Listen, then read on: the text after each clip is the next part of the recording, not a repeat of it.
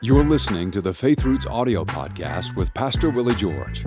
You can watch the full video version of this episode and join the conversation with your comments on the Faith Roots YouTube channel. Simply search Faith Roots on YouTube and be sure to subscribe so you don't miss an episode. Now, here's Pastor Willie George with today's message. Well, we're ready for episode 7 of our series, Renewing the Mind. Isaiah 55:6 says, "For my thoughts are not your thoughts, neither are your ways my ways, says the Lord." Now, that's a very, very important passage. In fact, I would encourage you to write that down, mark it in your Bible. That's actually verse 8. Isaiah 55:6 says, "Seek the Lord while he may be found, call upon him while he is near. Let the wicked forsake his way, and the unrighteous man his thoughts." Now listen to what it says, that your unrighteousness is because of your thinking, and you have to learn to change your thinking. Well, God does not ask you to do that on your own. He gives you the power to think like He thinks. And the way that He does that is He has revealed to you His Word.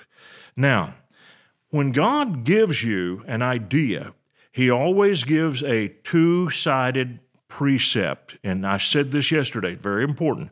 What is a two-sided precept? There is a do, then there is a don't.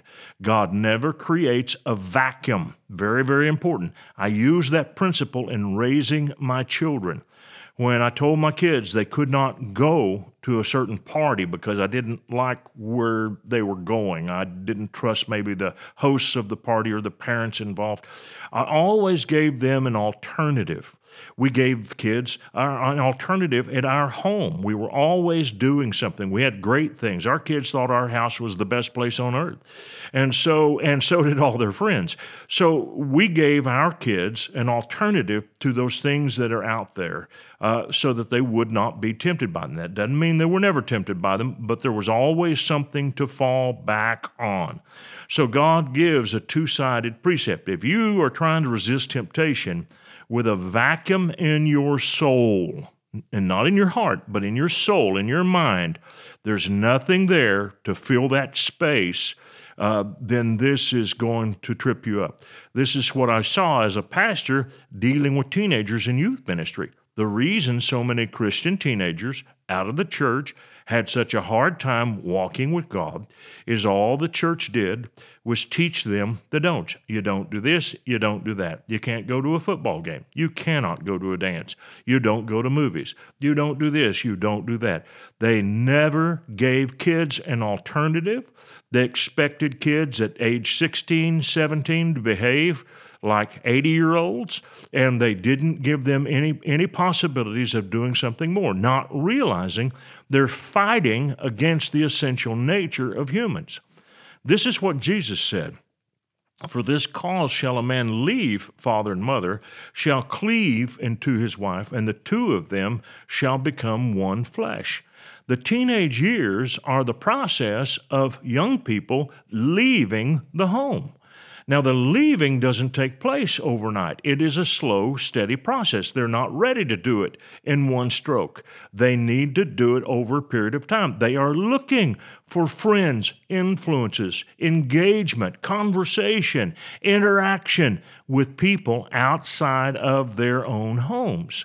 And very often, older people, especially parents, forget what it was like to be a teenager. I remember there were parents and when I was a teenager who absolutely hated it that we had long hair. But if you go back and you look at their pictures from the late 40s and into the 50s, they had their particular hairstyles, the way they wore their shirts, totally different. Their parents gave them a fit about the way that they looked. And they forgot that. I always tried to remember what it was like being a teenager when I dealt with my own teenagers. Now, don't get me wrong. That doesn't mean that I had no restrictions, but I always tried to consider that for every don't, there has to be a do. And this is what God reveals about Himself in the Scriptures. There's always a do.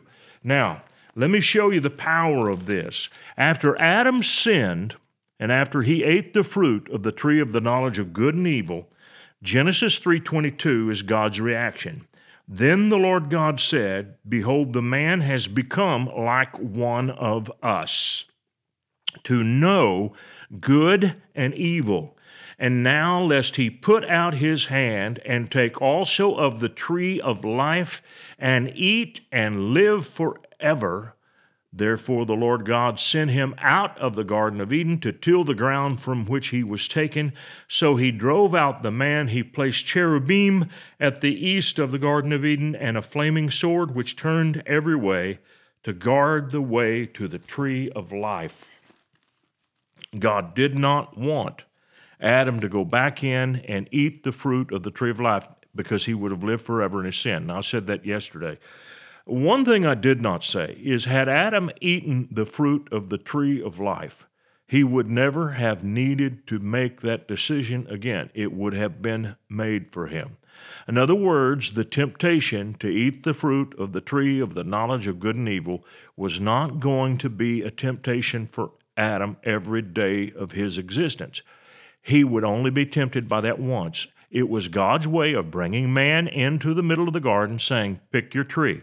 Choose the tree of life. Not only choose the tree of life, all the other trees.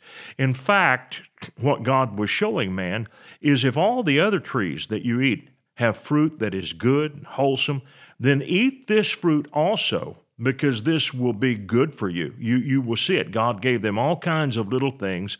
And so we like to think, the devil wants to make us think, that God's ways are highly restrictive. Actually, that's not the case. There was only one tree that was forbidden, only one. If you want to talk about restrictions, you look at the enemy and the kingdom of darkness. He's the one who does not tolerate any dissent. His people do not tolerate any division or any difference. They want you to march lockstep with them. They are very, very rigid.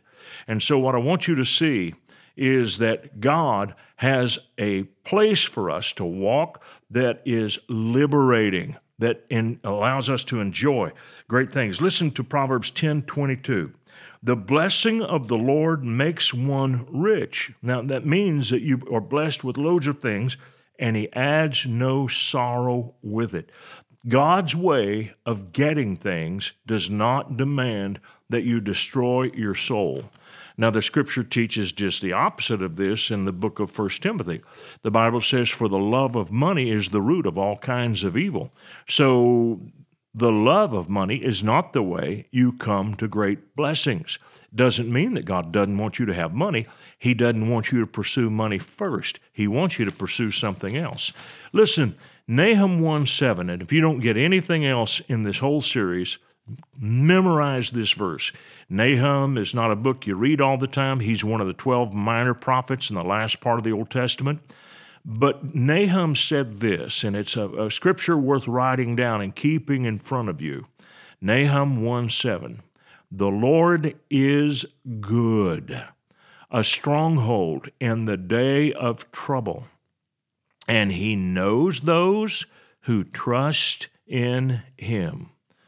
So what is a person? Who is the person that puts trust in God? The person who puts trust in God is the one who accepts God's thinking above his own thinking. Let me give you an illustration of trust.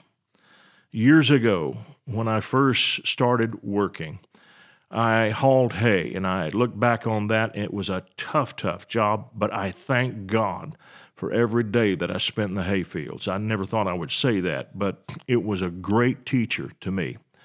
One of the things that I had to learn was that when we backed a truck up to a haystack, it was important not to push the stack over. It was important not to get into it too tight. There needed to be just a tiny little space, not enough for a bale of hay to fall through, but maybe a few inches between the back of our truck and the haystack we're going to be filling. Now, there would be someone at the back of the truck, and this is the habit that we had. We did not do this. If we did this, it meant there's a long way before you get to the back. But when you got close, this is how we gave directions. We held out our hands, and as the space became smaller and smaller, we put our hands closer together. Now, there were times when I was looking in that rearview mirror, backing up that truck, I thought, oh my goodness, is he going to let me knock that truck over? Well, I couldn't tell from my perspective how close I was. So I had to trust the guy who was at the back of the truck. I saw a stunt one time in a movie where a guy knocked over another guy riding a horse down a street and hits this other horse in the side and knocks the guy over. Now, my dad was a professional rodeo cowboy, and one of the things he taught me about horses is horses do not want to run into you. They will try to avoid you. He said, bulls, they'll try to do anything they can to step on you. They want to hurt you. Horses don't like stepping on anything soft. They want firm footing. That's why they try to avoid humans. So when I saw that horse hit that other horse, I thought, just knowing the nature of horses, there's no way that a normal horse without extra special training would ever have hit that other horse in the side. Well, later on, they put out a little video about the making of that movie, and they showed that the horse that was charging down the street that made the hit didn't even get close to the other horse, but you couldn't tell it because the view was through the horse that was being knocked down. You couldn't actually see the space. It's like a fist fight when a guy swings and the other guy jerks his head back. And if you could see from the right angle, you would see that the fist is maybe 3, 4, 6 inches away from the guy who got hit. But combined with the reaction of the actor and the sound effect, you swore he got hit. Well, they showed that the guy who was sitting in the street on the horse that got knocked over was a fall horse. They are especially trained to fall down whenever they are pulled on the left side of their faces. And I suppose some could be pulled to the right, but most of the time they're pulling on the left side and the horse falls over on his right side. And the horse is trained like that. There will even be a cutaway saddle, meaning that the person who is riding on the horse does not have his feet locked into the stirrups. The stirrups will have a cutaway on both sides so he can get his feet out in case the horse jumps up and he doesn't drag the guy in the ground. That would really get somebody hurt. So that's how this was done. At just the right moment, the guy on the horse pulls and the fall horse goes over. You create a loud thud and it makes it look like he got knocked down. He really didn't. That's trust. Trust is recognizing that someone else has a superior point of view than you. There are times when I say, God, I don't see this right now, but you see all things.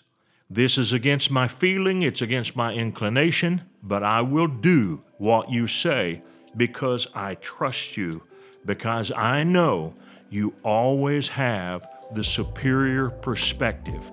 That's what it means to trust God's thoughts more than your own. I'll see you tomorrow. I want to thank you for watching our podcast today. And if you really liked it, would you please give us a little thumbs up by clicking on that sign down below? And then I would encourage you to subscribe to our channel so you don't miss any of our future podcasts because they're all going to be good. And if you would like to support us financially, either with a one-time gift or recurring gift, you can do that by clicking on the link below or going to myfaithroots.com. Thank you so much for watching this program. We hope this message has been a blessing to you. Ratings and reviews help us reach more people, so take a moment to leave a review on your podcast app and consider sharing an episode with a friend or family member that needs to be built up and encouraged in the Lord today. Thank you for listening.